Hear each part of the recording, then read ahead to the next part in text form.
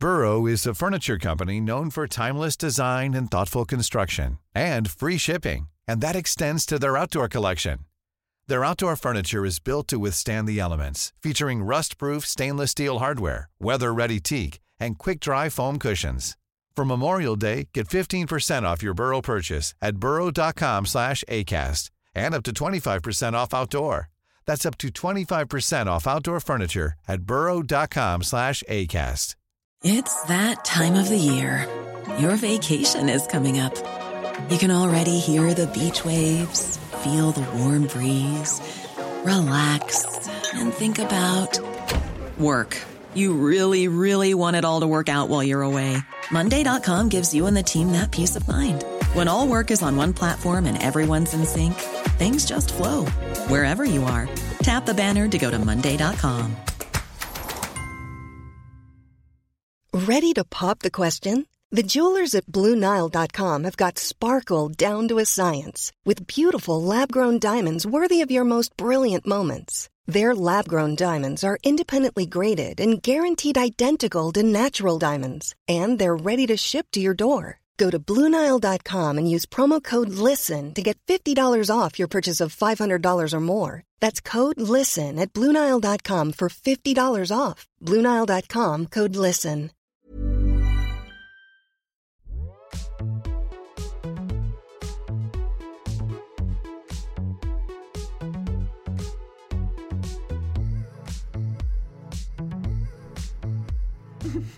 Hi, Barbie. Hi, Barbie. Hi, Barbie. Hi, Barbie. What is your favorite part about Barbie Land? Fuck me, right into it.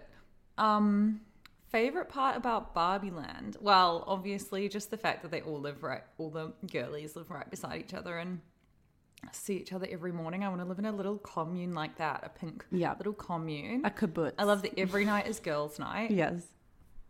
It's my dream world. What's your favorite part? Yeah, I like the houses a lot. I like the the architecture. The waffle, the little love heart waffle with the little bit of whipped cream. Which the New Yorker wrote in their review was butter, and I thought, irresponsible journalism. Yeah, did you even watch the movie? That's crazy. Yeah, I liked that. Quite like the idea of a cute outfit being pre-picked for you. Oh, same. And it's just on you. You don't have to put it on. Yeah, I like how Barbie just always looks good the minute she wakes up. Yeah. That's the dream. Oh, big glass of red coming in from the corner of the screen. The glass of red is here. I don't know why. I just need it. I just need it today. Yeah. In a nice way, not in a sinister, a little treat. Miranda way. Yeah. Oh my God, I've been watching to digress. I've been watching what's the fucking thing called? I keep going to call it Every Outfit and Just Like That. Me too. I'm liking it more and more. I feel the opposite, but I can't stop watching it. Like, I mean, did you watch the episode that just came out? Define just. I think it came out. Oh, I actually have no idea. Did you watch the one where Steve and Miranda finally have the big fight? Yes. Yeah, and then Shay and Miranda break up. I was like, thank God. We all breathed a collective sigh of relief at that relationship being over. I like when Miranda stood up for herself to Shay. Same, finally. Been such a little sub. A gross little subby woman. But yeah, stoked that that's hopefully over. I also liked the really Sex and the City era man on the bike cameo. Same. That was the best part of the whole series. Yeah. It just felt so old school. I love that she just bumped. So Carrie knocks a man off his bike in New York, and which is also just funny. She was like, "I'd never do this in a bike lane." Like, la la la. I know I've lived not to do this in a bike lane, and then takes him to the hospital, and then they start kissing, and then she just dumps him because he's in a relationship with his tech bro startup co-founder. I loved it. That yeah, it just reminded me of why I loved the first like the original series so much, this idea that there was always this glimmer of someone being the perfect guy, meet cute situation, then there's just like some weird quirky red flag about them, and the cute little exit out the door. Yes. It was so good. That moment in the most recent episode where she, which apparently was directed by Cynthia Nixon, she steps out in the snowstorm in the the Valentino Moncler coat. I literally gasped. I was like, this is cinema. We saw that. Do you remember? We saw it in Milan at that crazy rave cave. And Charlotte running through the snow to get condoms. That was a good episode. It was a great episode. And then Carrie really emailing cute. Aiden. I was like, here we fucking go. And we're about to get the Samantha cameo. I can't. We're spoiled. We're spoiled girls. But yeah, I have had it on and barely looked at the screen while it's been on because I've just been like scrolling online shopping on my phone. I actually quite like there's been this conversation about what's happened to Miranda. Miranda's lost her way. What have they done to this character? And I think it's really actually quite cool and groundbreaking that they're showing this really powerful, amazing woman that has, through like motherhood and being a wife and middle age. What was that noise? A fire engine going down my street. Going down my street the wrong way. It's a one-way street. These boys know no bounds. I know. Doing their duty. I like that they've done that to her. I think it's so realistic. I think it's like this ugly part of aging that no one wants to look at. People want this narrative of you get older and you're still like kick-ass Miranda and blah, blah, blah. And I just think it's like as women, we do lose a lot of our agency and sexual power as we get older because society's fucked. And it is realistic that a Miranda would like suddenly kind of not be the same as she was when she was 30, I think. Yeah. It's not pleasant to watch, but it's real. Yeah. Yeah. I wonder if she's going to bust the girlie from the beach. They had some kind of flirtation going on. Oh, yeah. Don't you think? Back to the beach. Back to the beach she goes. That was hilarious when she lost her phone. Back to Barbie and Oppenheimer.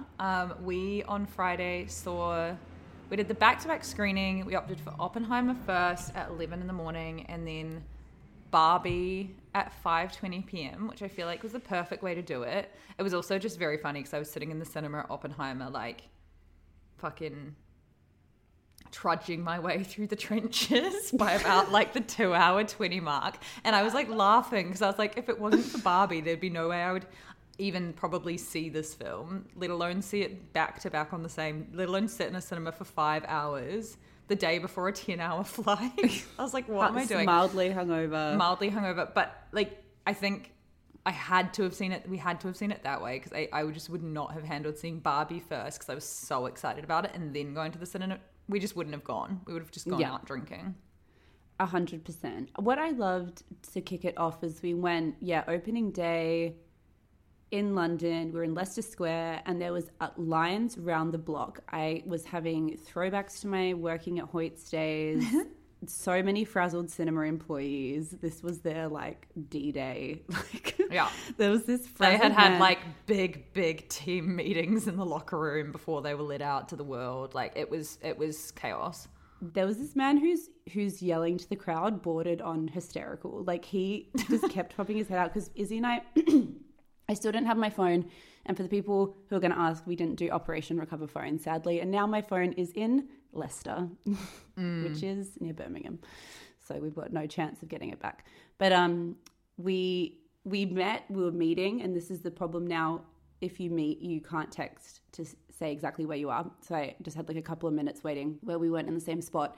And this man was saying to people, if you line up here to check your bag, for us to check your bag, if you don't need to check your bag, come up this way. And it's just like the first couple of times he just said it normally. And then he just started screaming. He was like, if you don't have a bag. And all the new people in the line were like, what? I know. By the time I arrived, I was like, what's happening? Very stressful. And I hadn't eaten anything. And we were meeting. And there's two Odeons, like what the fuck, in the square. Like literally a 2-minute 2 minutes from each other. You can see them. So I was standing at the other one being like, where is Grace? Where is Grace? Where is that silly little sausage? I bet she's gone to the wrong cinema. And then it turns out I was at the wrong cinema, but hadn't eaten and was hungover. So I had to run to Pret, and I was running to Pret, like literally running. I ran past Lily Allen, and I was like, oh. And then I ran back, and then she was just in the line behind us going to see Oppenheimer with David Harbour. Is that his name? Birkin in hand. A Birkin in hand. Knit. Very blonde, very chic. Very blonde, very, gorgeous girl. And then, what should we do? Should we talk about Oppenheimer? Should we talk about Barbie? I think we should recreate our journey and start with Oppenheimer and lead into the...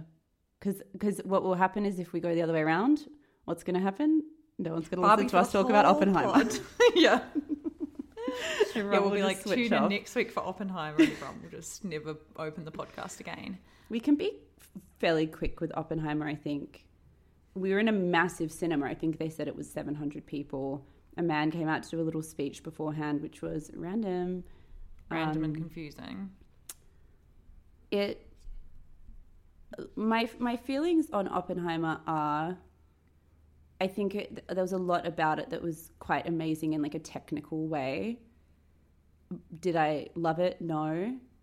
I felt like the first 30 minutes was so frantic. It felt like watching a movie trailer. It was like the music was so loud. It chopped so quickly. It was like so frenetically paced. And then all of a sudden it just slowed down to this like snail speed for the randomest stuff, in my opinion. I agree. Yeah, I was into it at the start because I was like, we've got Florence Pugh, we've got just him being young. I found really interesting when he was at Cambridge and that sort of stuff. And then, I agree. Florence Pugh was in and out, like a blink and you miss her, except her tits, which you will definitely see. And then she like barely speaks. She's gone. And then Emily Blunt comes in and I was like, whoa, gorgeous. And then she barely speaks or is in the film. And then most of the film is about, I know it's about him, which is fine, and the bomb, which is also interesting. But then it was about all these other random middle-aged men who they were all just standing around in a room talking for so long, where I was just like, I did enjoy watching the film. Mm-hmm. I wasn't bored, but I was restless by over 2 hours, and then it just had me thinking for that whole final hour how they could have just cut it down so easily for it to have been 2 hours. It just felt gratuitously long. My feeling with Christopher Nolan is that I feel like he's quite invested in people thinking he's smart. So like he tells this story, which is just a great story on its own, in an unnecessarily convoluted way, bringing in extra plot points, trying to make this broader message, which I think was about how, like, basically just about how human ego got in the way of thinking about the ramifications of this technology that's like fucked up humanity. But I just didn't find the Robert Downey Jr. thing that was meant to tie it all together. I just didn't feel that hit in the way he wanted it to. And sometimes, as Barbie proved, less is more. Like, don't overcomplicate it. You can still make a very profound point without having to like send the audience in circles and be like da da da da da da da da. Like it's for someone. Someone loves that style of movie a lot. I just think it's not for me. Yeah, Barbie coming out the same weekend as Oppenheimer was the best thing that could ever happen to Oppenheimer. Mm-hmm. Apparently 200,000 people did the back-to-back. We're in good company. Yeah. So yeah, and just the whole thing felt very fun. I think as in the back-to-back element around it, I think that Greta Gerwig and Margot and everyone on Barbie really kind of they were the ones propelling that narrative forward of being like they posed outside the Oppenheimer sign holding 2 tickets to Oppenheimer and posted that online to be like, it's not a competition, we're both seeing both. And then Cillian Murphy got in on it and said he would play Ken and if there's like a Barbie 2. And I think the way... He would be Alan. Yeah. No, he'd be our Ken. He'd be like a nerdy... Yeah, he'd be like scientist Ken, but that's only because I've just seen him in this. Nuclear bomb Ken. yeah, I really liked that the cast were doing that, because there's that big thing which I'm super not across, but that thing with is it Warner and Christopher Nolan, and they like hate each other. Is that to do with streaming stuff? It's to do with something else. It's to do with like something, some deal or something. So there's actually like a really big rivalry between them, and I think that people were saying that the reason the movies were released on the same date was because Warner were trying to fuck over Oppenheimer. Right. And then, so I love that like the cast and crew were just like, fuck this, we're supporting each other. And then it was just a very fun cinematic event. And I think it reminded me of, especially Barbie, it just reminded me of why going to the movies is the most fun activity in the entire fucking world. Every person, it felt like, in London, in the central of London, was dressed in pink. It was so cute. Boys and girls, everyone was pink. Everyone was walking past each other.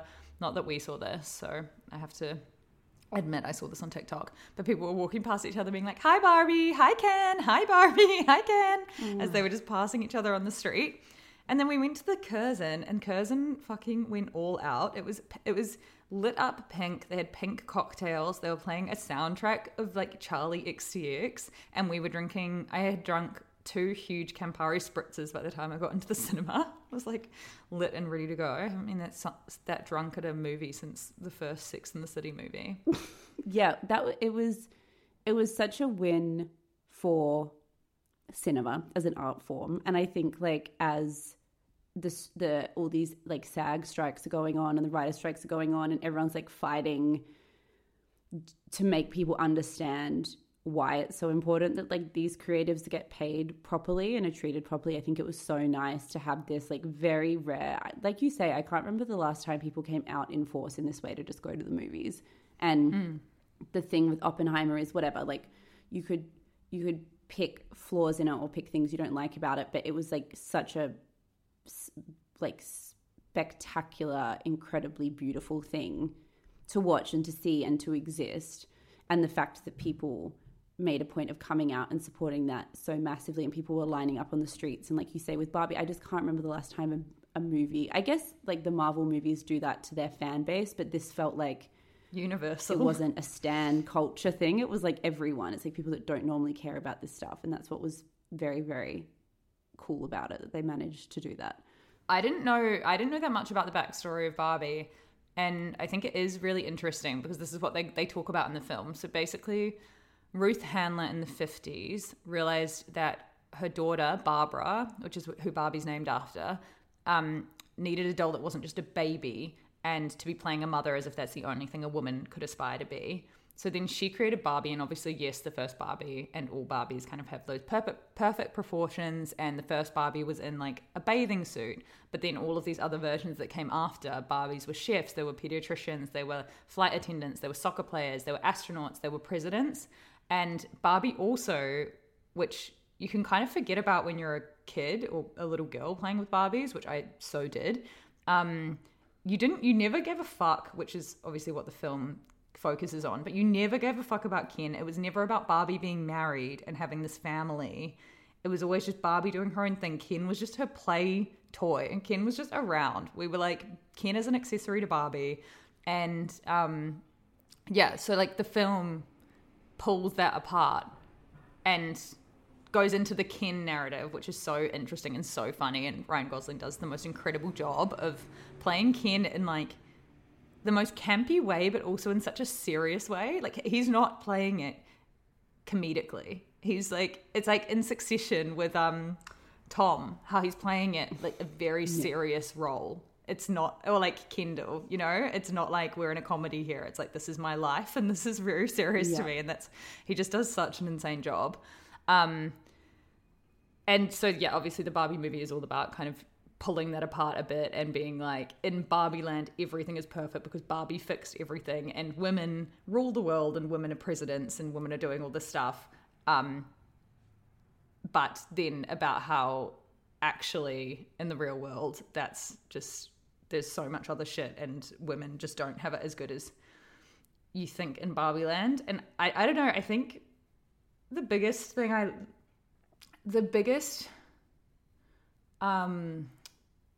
I don't know, accolade or like success of this movie, I think, is, as we say, like it was so universally loved. Everybody's turning out for it. And the whole way through it has this quite kind of feminism 101 to us. Obviously, like the speech America Ferrera is giving is something that we're completely across, and it doesn't feel really like that revolutionary for us to hear that today. But think about like how big this movie is, how much budget went into it, how many people saw it in like middle America, middle Australia, middle New Zealand, middle the UK, like very conservative like people, and also just such young women who are getting that message. And like, yes, obviously we'll get into the fact that it's a toy company and who are putting this out, and ultimately it's about like consumerism and capitalism in this other way. But I'm just like, on a surface level, that message getting out to millions of young girls is so great. It's amazing. And she did such a, like, in so many ways, the more I thought about it afterwards, it's this idea that like Barbie Land, when you're a girl, you're so naive, and like Barbie Land, this idea of I'm going to be a president, I'm going to be a blah blah blah, and things just happen, and you just have beautiful clothes on and blah blah blah. The fantasy of being a girl, and then going into the real world and being confronted with how different it is really just like a metaphor for being like a teenage girl, basically, like going into the world for the first time and feeling all these things about what you imagine the world to be, which is so feminine and so tied around your friends and like your childish ideas of things. And then you go into the real world and you get catcalled and like weird. Even the thing with weird construction workers, one of the first things that happens when she gets to LA is like weird construction workers start catcalling her, and I'm like, that's the thing we all remember as one of the first times you realize that you're being sexualized.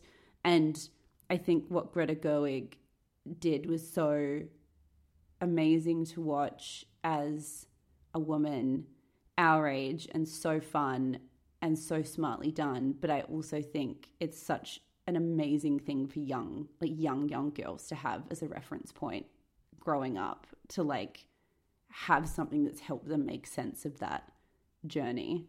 Yeah. It's very special. Yeah, same. And it felt like such a Greta Gerwig movie through and through. Like that's every single theme in all of her movies. The through line is examining kind of girlhood and womanhood and like touchstones that are formative to girls. So, you know, like obviously Frances Ha, Lady Bird is her, like, it's very kind of about Greta's own childhood and coming of age and exploring how she can come to accept herself and be the best version of herself. And then Little Women the same. It's like learning from their sisters about how they should be as women. And Barbie, reconsidering Barbie. It's just cool, so cool to see her now doing that on such a major level. And Barbie is the biggest film in the world this year. So it beat out, what was the other one? I was like laughing that, Super Mario Bros. Movie, which had 162 million. Barbie got 162 million domestic 3-day total, which is the year's biggest opening. And that is huge for a woman to be the director of that. It's just propelled Greta into being like one of the biggest, most sought after directors in the entire world, which is incredible. And also like Margot Robbie deserves such... Oh my God, yeah. I know that it's Greta's film, but she deserves so much credit for this. She was the one who went to Mattel. It's like you're watching her as Barbie and you know that she was a producer, but it's like she literally was the one who went to Mattel, got the project, approached Greta and had Greta on her hit list as the first person she wanted to write it from the get-go, really pushed for it to be Greta, and then like created this film, like produced it and everything. And I just think it's a great film for the girlies. Yeah, it's just so cleverly done. So like to I think the biggest tension point with this movie is this whole question of the fact that it's about this very specific commercial product, which is a toy, and that they needed to get permission from this toy company to create this movie. So there was always going to be a tension between critiquing Barbie and what Barbie stands for and being able to create something that Mattel would ultimately sign over. And I think... Well, also more than that, Mattel is they like produced it as well. So in the past with like Amy Schumer's Barbie, they had handed over the rights. And then they ended up canning the project because they didn't have enough say. So with this Barbie, they're fully involved on like every level. And the backstory is that the CEO, basically, this new CEO, had really a kind of entertainment industry background and had really seen this opportunity for Mattel, who also owns like a bunch of toy stuff like Hot Wheels and Uno and Fisher Price or something. A bunch No of... to the Uno film. Yes to an Uno film. No to an Uno film. I will write it. I love Uno. What could possibly be an Uno film? But so he had this idea of Barbie being the first in this, like, what they're calling, everyone's calling it the age of IP movies, intellectual properties. Like every single movie basically that gets made now, at least in terms of proper Hollywood movies, is based on some sort of product that people are already familiar with. And it's so, it feels so cynical. Like it started with, you know, Transformers, and you have like Fast and Furious thing. It probably didn't start with Transformers, but the idea of taking toys and turning them into franchises. So in the Lego movie, there's been obviously all these superhero movies, and it can feel, it's basically made these companies a crazy amount of money. So he wanted to get Mattel on this bandwagon. And what they did by partnering with Margot Robbie and her production company, and then ultimately with Greta Gerwig, was agree to do something that it seems like not many other projects have done, which is like trust a proper auteur-style filmmaker to make decisions which oftentimes criticize the brand, mock the brand, could be seen to be, you know, diminishing the brand's credibility in the world, etc. There's stuff in there, like it pushed the envelope far more than I thought it would in terms of certain scenes. And like, they called Barbie a fascist. They called Barbie a fascist. There's like a scene where this 13-year-old girl just does this, it's almost like the elephant in the room, like getting the elephant out of the room, does this big monologue of every single thing that every millennial and Gen Z could say they hate about Barbie. It's just set up front. The board is a room of essentially straight white men who are completely clueless and useless. They mock the fact that companies barely had any female CEOs. Like, they say a lot of that stuff out loud. And Mattel have like obviously taken this punt on trusting that these like women that are helming the project know what they're doing, that it won't actually damage the brand. And that's, I think, what makes it feel, even though it is an IP movie and blah, blah, blah, it just feels so much fresher and more fun and more interesting than, I mean, I haven't seen the Lego movie, but what I imagine the Lego movie is like. Yeah. Yeah, I mean, there were just so many parts about it that I loved. And I think it's funny because I really enjoyed the film. I was trying to think of like kind of criticisms of it to talk about here, and I wrote down a few, but I just wanted to, at first, from the offset, just be like, I really fucking enjoyed it. And I think it was such a great film for such a huge audience, because it's like they want kids, they want adults, they want women who grew up with Barbie and who hate it now, they want young kids who are just getting into Barbie, or just growing up and teaching them about the world or whatever. And I think they did such a good job of catering to everyone. I think it would have been, there was just so many points of it where I'm like, oh, it would have been so cool to have gone deeper on just the kind of like, but then it wouldn't have been a film for everyone. But that kind of darker, like, don't worry, darling-esque vibe of it would have been so cool to have just gotten a bit darker. And I love how they talked about things like, I don't know, what happens in Barbie Land affects the sales in the real world. So Ken starts selling heaps when he flips out, and then they start selling depressed Barbie because she's depressed in the world. And that kind of shows how everything is consumerism, but then they don't delve into that at all. But I like that they touch on those points about like consumerism and capitalism while keeping it like light enough. Yes, I think in some ways it had like, I think this question of like the compromises an artist has to make when they're dealing with a commercial product, because in some ways this movie is like a piece of native content when we're writing in magazines, right? It's like you're trying to write a great story, while ultimately being aware that there's this like brand, this protection of the brand that has to exist within it, and that can feel constraining. I think Greta Gerwig did the best job any single person could ever do doing that in this movie. But yeah, there is inevitable things within there that I imagine how she feels as a human being and as a filmmaker, think critiques that she would like to make or things that she would have liked to delve deeper on. She just knew that she couldn't. And I think it would be silly to put an extra spotlight on her than it would be to put on J.J. Abrams doing Star Wars or like Christopher Nolan doing the Batman movies or whatever, you know? It's just like... Yeah. It's just Hollywood.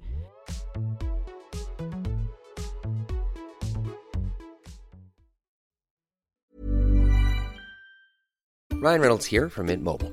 With the price of just about everything going up during inflation, we thought we'd bring our prices down. So to help us, we brought in a reverse auctioneer, which is apparently a thing. Mint Mobile Unlimited Premium Wireless. How to get 30, 30, bit to get 30, bit to get 20, 20, 20, bit to get 20, 20, bit to get 15, 15, 15, 15, just $15 a month? Sold! Give it a try at mintmobile.com/switch. $45 up front for 3 months plus taxes and fees. Promo rate for new customers for limited time. Unlimited more than 40 gigabytes per month. Slows full terms at mintmobile.com. Hey, it's Ryan Reynolds, and I'm here with Keith, co-star of my upcoming film, If, only in theaters May 17th. Do you want to tell people the big news? All right, I'll do it. Sign up now and you'll get unlimited for $15 a month and 6 months of Paramount Plus Essential Plan on us. mintmobile.com/switch. Upfront payment of $45 equivalent to $15 per month. Unlimited over 40 gigabytes per month. Face lower speeds. Videos at 480p. Active Mint customers by 531.24 get 6 months of Paramount Plus Essential Plan. Auto renews after 6 months. Offer ends May 31st, 2024. Separate Paramount Plus registration required. Terms and conditions apply if rated PG.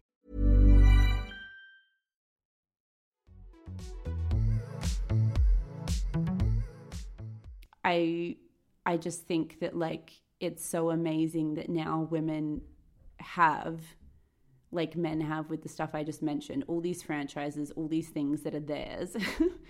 We're finally getting to see our things like that, however imperfect they are, however like complicated the history is, like we're getting these giant things for ourselves. I just think that's so much more important than like the nuances of could she have critiqued capitalism in a deeper, you know what I mean?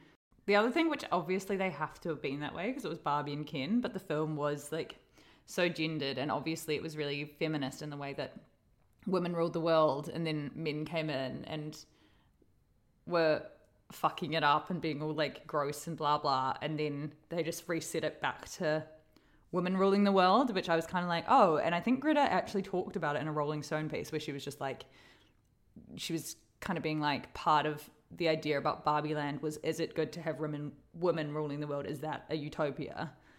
But then they do revert it back to women ruling the world. And you know, Barbie does say not every night has to be girls' night. So she is kind of giving a bit, but I feel like they could have maybe given like Michael Cera or something vice president or like something like that, where it was just a bit more, because we all know how young men are turning into incels in vast numbers these days. Yeah, that was. I thought the same. I was like, that could have been a really interesting thing to look into. Like, it does feel in some ways like that Barbie Land thing is. I'm conscious of saying this because I'm so aware that like 90% of CEOs and the fucking Supreme Court and like, you know what I mean, like men still control a huge amount of our society. But it does feel like for our generation and below us especially, there is this move towards this like more utopia society where women are just thriving, or just us working together kind of thing. Yeah, a bit more like men can be feminists as well kind of thing. Yeah, it's like the right way for men to exist in that world feels like something we're all still navigating. Yeah. And this idea is just so funny. This idea that he goes into the real world and discovers like the patriarchy exists and brings it back. Funny. He was like, patriarchy. I was like, fuck, this is good. And he was like, men and horses rule the world. Like the horses thing. I was like, what are you even talking about? It was so good. Yeah, the horses thing I was like slightly confused by. And then I read an interview or something where Ryan Gosling was like, I didn't get it straight away. But then Greta Gerwig was like, imagine just coming into like New York or London or something when you've never seen anything and just seeing how many like bronze statues there are of men on horses, you just be like, what? Oh, and I was yeah. like, it's so true. It's so random, but so true. There's like way more statues of horses than there are of women. Yeah, that's very true. I'm trying to think of what else I found super funny. I feel like Michael Cera was just so great as Alan. Yeah, he was hilarious. He played the part so well. Everyone was so great in that film. I also just love the soundtrack so much. I can't stop listening to it. I've got the Charlie song in my head right now, and the Nicki Minaj and Ice Spice song, and this girl called Carol G, who I had no idea who she was, and now I'm obsessed with her. It was so well done.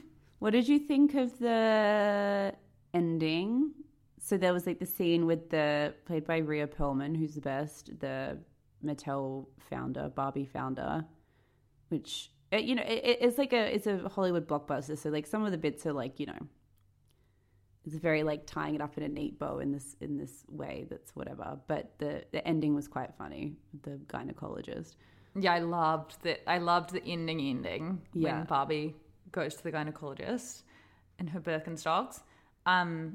But I found the only one bit of the film where I was like, this could be 30 seconds shorter, was when she was talking to Ruth. Yeah. And deciding to be a woman. But I liked it. I liked all of it. Yeah. Yeah, I want to go see it again because I feel like I need to take more in. Yeah, me too. I think it was so smart that if we rewatch it, there's probably a bunch of things that we like missed the first time. It's just such a huge, it's such a amazing, like I'm just so obsessed by Greta Gerwig. I'm so obsessed by this idea of thinking about how to do Barbie in an interesting way and coming up with this concept of the Barbie dream world existing how it exists in like little girls' heads. Yeah. And that idea of Kate McKinnon and the Barbie that gets played with too much and is like weird and has that like, it's just so genius. I saw a TikTok of this girl like looking out into the distance being like thinking about all the Barbies I made scissor and hoping they're okay. Every girl went through a phase of like, how did we even know? Demonizing our Barbies. I was like cutting their hair off, scribbling all over their faces, ripping their arms out, but like loved them. It was just some fun we were having together. Yes. It was always like, was that at the point where you grew out of Barbie, or was that just something that we just did to one specific Barbie at some point? On a day we'd had too much sugar. It wasn't when I was growing out of it. I was just, I was like, I don't even know, because I feel like it wasn't in the way where I was trying to destroy them or anything. I remember cutting their hair. I don't know, actually. I think I was trying to destroy it. I'm trying to go back to that feeling. I remember feeling annoyed at Barbie, but I couldn't interrogate it any further at the time. And now I'm like, the patriarchy, beauty standards for women. But yeah, I remember like loving Barbie. I played with it all the time. Yeah, I was trying to think about I think I was more of a Bratz. Like I remember having a Barbie, definitely. And I remember having the Barbie accessories. Like when I was actually Googling just out of interest, like what is Mattel selling off the back of this movie? That's very interesting. So much stuff. The Barbies are £65. It's a lot of money. Just for the celebrity Barbie. The like ones with the outfits from the movie. You can buy like a bunch of different outfits from the movie. Yeah, that's a lot. Like I think celebrity Barbies, as I found out from one Miss Chelsea Fearless of Every Outfit podcast, when I went to her house on Saturday night and she had like a brain aneurysm and went downstairs and was bringing up boxes and boxes of Barbie dolls, and she was like, now you can see the extent of my mental illness, and was bringing out like all of these different celebrity Barbies from movies. There's like Cher from one of her most famous music videos. There's like Barbara Streisand in her little sailor's outfit. She's got them all. Tippi Hedren and the bird getting attacked by birds. And those Barbies are like expensive because they're kind of collector's edition Barbies. So I think maybe that's what they're doing with this film Barbies, but it feels too much money to sell them for because kids will want them. Yeah, and they've only sold, surprise, surprise, stereotypical Barbie. There's like the Issa Rae president Barbie doll, and then the rest are just the stereotypical Barbie, or her like 5 or 6 various looks. Yeah, which is like no surprise. And they're selling a Gloria doll in like a pantsuit. I'm like, come on, Mattel, you don't believe this. Who's Gloria? Oh, The mom. the mum. Ah.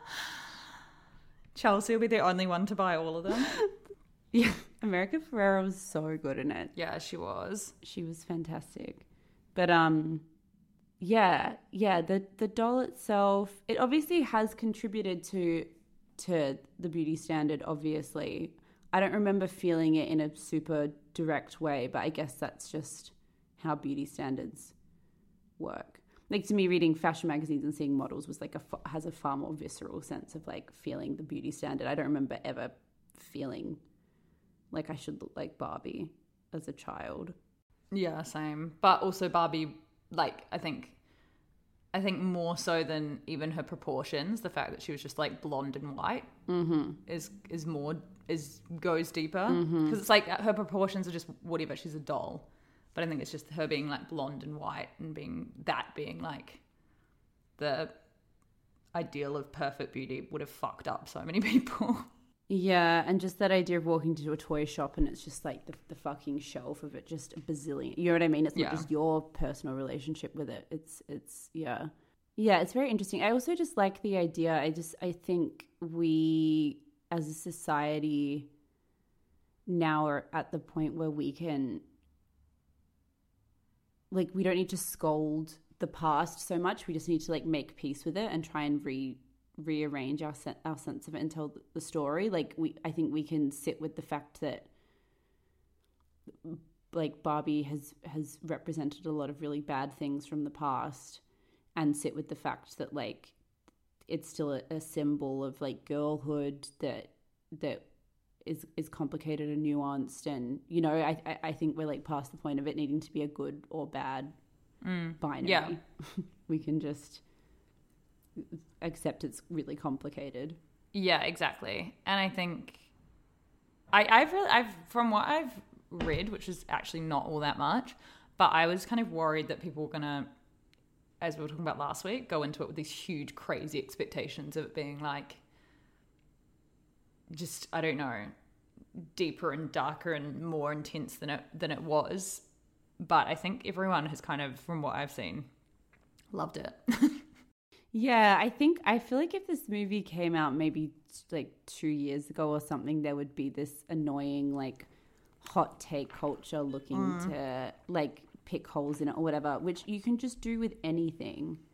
But I feel like I don't know, I kind of feel like maybe we're out the other side of that, and most people are just happy it exists and are just happy that like, yeah, exactly, we live in a world where a movie like that is the biggest movie in the world, and that all these amazing women that are in it can be getting celebrated, and that, as we've said before, this means more movies by like women filmmakers will get produced. You know, that just feels so much bigger and more important than anything. Yeah, exactly. Than like Mattel making some money off it and it potentially being like a product to sell more Barbies. I'm like, I don't even fucking care. Great. Sell more Barbies. I also am like, yeah, sure, sell more Barbies. I don't even think, I don't know. I feel like the ultimate winners out of this are like Greta Gerwig and Margot Robbie. I don't, like, it's Mattel to a certain extent. And Ryan Gosling. And Ryan Gosling.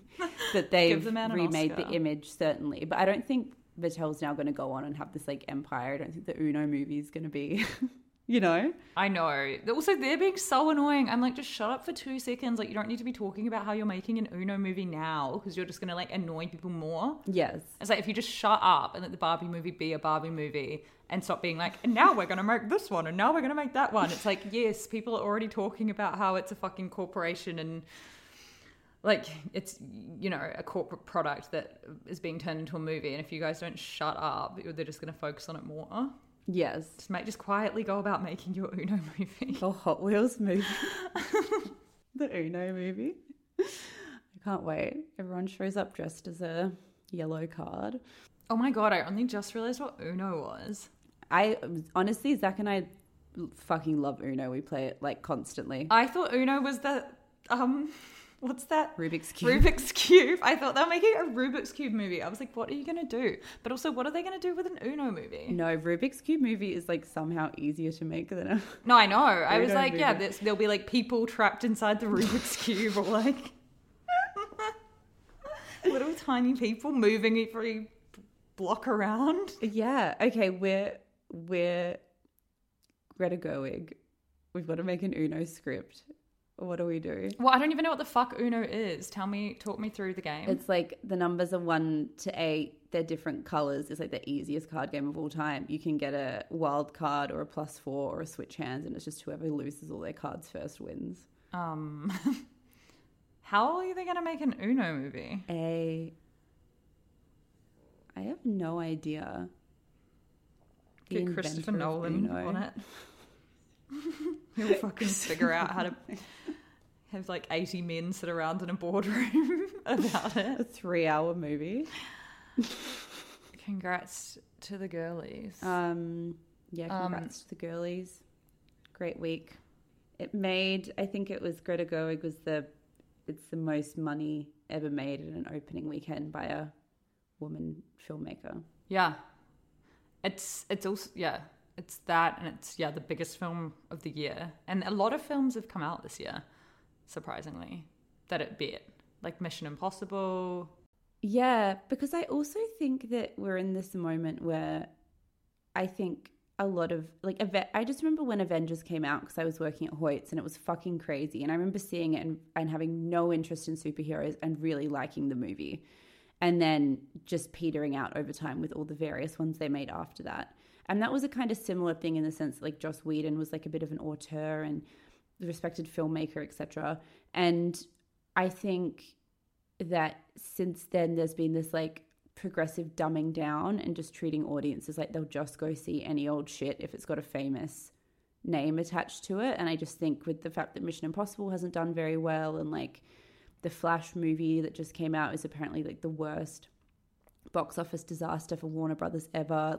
I just think Barbie is proof that audiences are very smart and sophisticated and like deserve intelligent people making stuff, even if it is a commercial product. And I think it... Yeah, and also something fresh and new. Like this is the first Barbie movie ever. Yeah. Even though Barbie's been around forever. We don't need 9 Fast and the Furious. Though I'm sure if I actually went to see Fast and Furious 9, I would love it. As like, we don't need that love John Wick. Like people are like, it's actually amazing, but I've never seen it. Yeah, apparently like all of the cast, like Greta snuck into opening night in New York, Margot snuck into a opening night in London and just all watched it like secretly around people enjoying the film, and it would just be so cool to see that. What else? I feel like we haven't talked about the funny bits in it, like the bits where I was like laughing. Me and you were laughing out loud so much, and I think I forgot about how funny. I don't know, I hadn't seen a Greta Gerwig film in so long, and I actually watched Lady Bird on the plane back to LA. Oh, nice. And it's so funny as well, great. Right? Yeah. When she opens up the car door and throws herself out the car. Yeah, it's so funny. And just, yeah, I really forgot we would be like laughing the whole way through it. And immediately at the start was just laughing so much. Yeah, that's such a good point. It's like it had all this great messaging and everything was spot on and on point. And it was very clever, but it was just in the most basic sense of the word, just like a fantastic movie. Just like so funny and enjoyable from beginning to end. Did you say that someone was saying like it didn't need the Mattel scenes? I really loved that, but I love Will Ferrell. I love him so much. Yeah, I just have such a soft spot for that boy. I know. He's just got that old school comedic thing where like any line he delivers is fucking hilarious. Yeah. Him being the CEO of Mattel was hilarious. Yeah, I can't remember. Someone said that maybe it didn't need the Mattel scenes, but I was like, I think it was important for Barbie to be like, can I talk to the CEO? And he was like, that's me. And she was like, COO. And another guy was like, that's me. And she's like, okay. Where the fuck are the women? It was so, yeah, what was like Ryan Gosling, I don't like people saying he stole the show because I don't think that's quite right, but he just, like, because everyone in it was so good, but he was so funny. He just acted it in a perfect way because he acted it so seriously. Yes. Like, it was like he was taking on a very, very intense drama movie. that was where he was in his mind. And I loved that. He was just like, there is no Ken. And like so serious. But yeah, I didn't steal the show. I mean, do you know who I could have done without seeing? Dua Lipa. I was like, she was such a shit mermaid.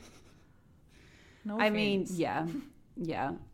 Good singer. Like, why do all these singers, like fucking Harry Styles, have to just pop their way on the big screen? It was a cute cameo in a way, but I think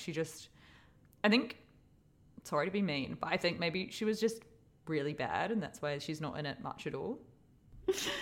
I don't know. I was like, I thought it was a bit random, but maybe I think it was just like she's going to be on the soundtrack. She probably said something about like how she'd love to be. You know what I mean? And they just like created this little 30-second thing for her. Well, yeah, and I think Greta wanted more cameos too. She wanted to get Timmy and Saoirse, but both of them, to do cameos because obviously they were both in Lady Bird and then Little Women. But then, so she wanted to just like carry on and have that in her third. Why didn't they do it? Film, but they couldn't. I think there was like scheduling conflicts or something. Disappointing. Loved all the sex education cast. It was really like a time. What do you call it? Like a time capsule for when she started casting it. You know what I mean? Like there was like some Bridgerton girlies, some sex education girlies. Like it captured this moment of what everyone was watching and being obsessed with at the time she cast it. Issa Rae was so funny. Her comedic timing. Yeah, she's so great. Everything she says makes me laugh. So good. But yeah, I don't know if I have anything else to say. I doubt anyone would have gotten to the end of this having not seen it, but if you haven't, make sure you go. It's your duty as a citizen to go see this movie. I agree. Yeah. In the cinema as well, because it's so fun. All we want in this life of sin is fucking chalk tops available outside of Australia and New Zealand. I'm not going to, like... I know. Who do we have to speak to? Rest. We really wanted the popcorn crispy M&Ms combo. We're at a indie little cinema who don't sell M&Ms for some unknown reason. Not like even on purpose. We went to a huge cinema for Oppenheimer, 800 people, and obviously they had every popcorn and candy moment one could ever wish for, but it was 11 in the morning, so we didn't actually have popcorn and M&Ms at that time. We were like, let's not make ourselves sick for Barbie. Then we get to this other cinema, and we wanted it to be a huge blockbuster screen as well, but even 3 weeks before it came out, all the tickets were sold for Barbie. So we got great seats at a little indie cinema that didn't sell crispy M&Ms, and I was speaking to the man, the busy man behind the counter, being like, I'm so disappointed. And he was like, I'm really sorry. You were like, can you stop talking to this man about the crispy M&Ms situation? And then we got these little chocolate buttons, and I was like, okay, at least what's good about the chocolate buttons is we won't eat them all because I always make myself sick with a huge packet of crispy M&Ms and popcorn, because I just eat the entire thing. And then lo and behold, what happens is the girls eat the entire thing of chocolate buttons, and I felt so sick for the dinner I went to after. So sick. I was going to say, I can't believe you went to dinner afterwards. I needed a break. I went to dinner after, and the restaurant was quite, what's the word? Heavy, kind of creamy, rich. Rich food. I was like, I can't eat anything. I feel sick. Too much. Why would choc tops not exist everywhere? It's perplexing. It's confounding. It doesn't make sense. I get in Australia and New Zealand it's hot more, so maybe there's more of an appetite for ice cream, but hot more than Los Angeles. Not even in America. Yeah. No, they have ice cream at every cinema, obviously, but it's I don't want any other ice cream. I don't want a Magnum. It'll make me feel sick. I don't want one of those little tubs ever. Never, ever. Ever. All I want is a fucking choc top. I want a ball of vanilla covered in a little chocolate layer. Yeah. A little cone.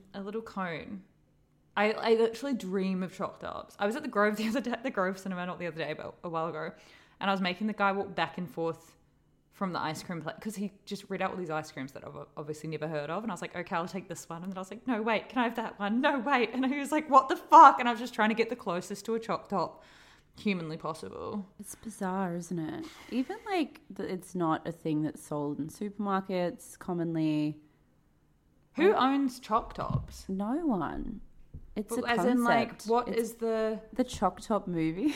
What is the company, like, There isn't Choc one. Top Australia?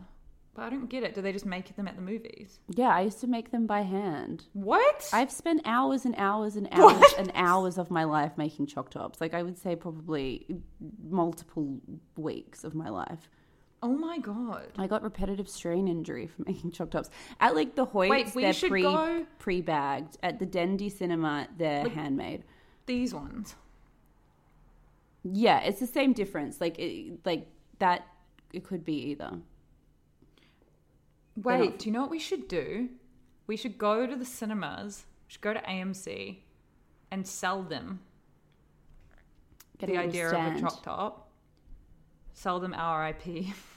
Yeah. Teach them how to make Choc Tops. And then we take like 20% of every Choc Top they sell. Yeah. I'm into it. AWD's new merch, Choc Tops. Choc Tops by AWD. Yeah, they're really missing out over here. Can't stop thinking about them right now. Can't stop thinking about biting into a vanilla Choc Top. I know. Yeah, all I ever want is the vanilla one. Like the vanilla one with just the chocolate over it. That's it. Just plain. Just keep it simple. I remember once they were sold out and I got a boysenberry one. It was still yum, but Boysenberry is nice too. The ones I used to make at Dendy were like complicated ones, like Haagen-Dazs ones. Like we'd melt the chocolate and then it would be just Haagen-Dazs ice cream. So it would be like salted caramel and like coconut and different ones. And then you'd have to curve the thing properly, let them freeze for a while. Then you just do the dipping, put them in a bag. I can't believe it. I don't know. I can't believe I didn't know that you made Choc Tops. That's so special. Made many a Choc Top. I know. I could whip one up for you now if I had the tools on hand. Okay, bye. Bye.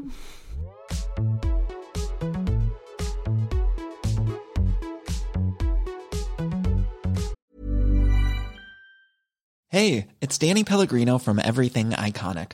Ready to upgrade your style game without blowing your budget? Check out Quince. They've got all the good stuff, shirts and polos, activewear, and fine leather goods, all at 50 to 80% less than other high-end brands. And the best part? They're all about safe, ethical, and responsible manufacturing. Get that luxury vibe without the luxury price tag. Hit up quince.com/upgrade for free shipping and 365-day returns on your next order. That's quince.com/upgrade. Planning for your next trip? Elevate your travel style with Quince. Quince has all the jet-setting essentials you'll want for your next getaway, like European linen, premium luggage options, buttery soft Italian leather bags, and so much more. And is all priced at 50 to 80% less than similar brands. Plus, Quince only works with factories that use safe and ethical manufacturing practices. Pack your bags with high-quality essentials you'll be wearing for vacations to come with Quince. Go to quince.com/pack for free shipping and 365-day returns. Imagine the softest sheets you've ever felt. Now imagine them getting even softer over time. That's what you'll feel with Boll & Branch's organic cotton sheets. In a recent customer survey, 96% replied that Boll & Branch sheets get softer with every wash. Start getting your best night's sleep in these sheets that get softer and softer for years to come. Try their sheets with a 30-night guarantee. Plus, get 15% off your first order at bollandbranch.com. Code BUTTERY. Exclusions apply. See site for details.